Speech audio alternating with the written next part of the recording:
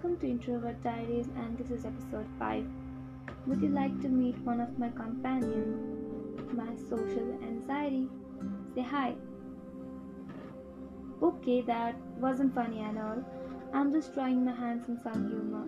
Forgive me for that.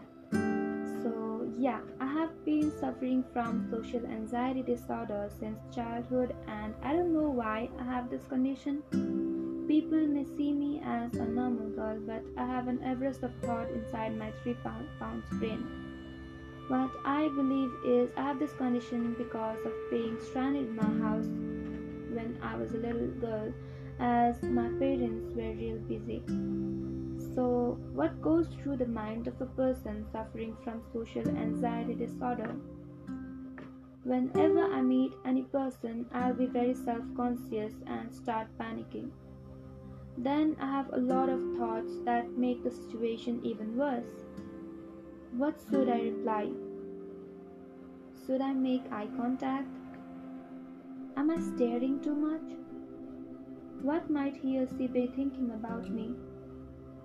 Are my clothes dull? Am I dull? Why ain't I pretty? Oh my god, my voice is cracking again. Should I cough a little? How do I end this conversation? And after the little chit chat, I'll be thinking about it whole day. I should have said this instead of that and whatsoever. I have missed a lot of opportunities due to this as I avoid seeing people. I feel uncomfortable at my class, restaurant, bus, and other public places. I feel being watched and judged, and my senses do not work at all. It was way worse back then, but not now, as it has got better as I am working on myself.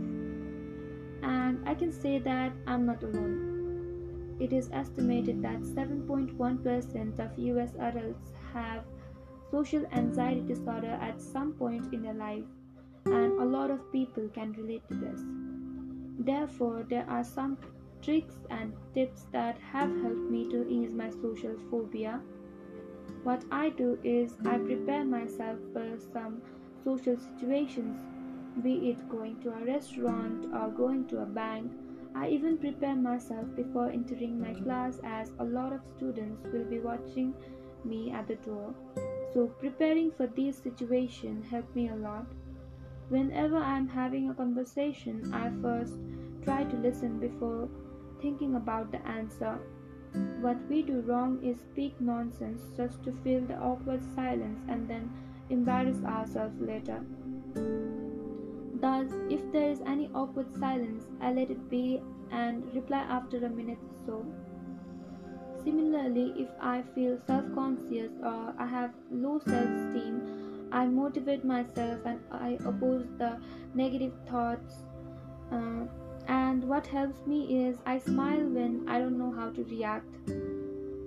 This makes me feel kind of cute instead of looking nervous.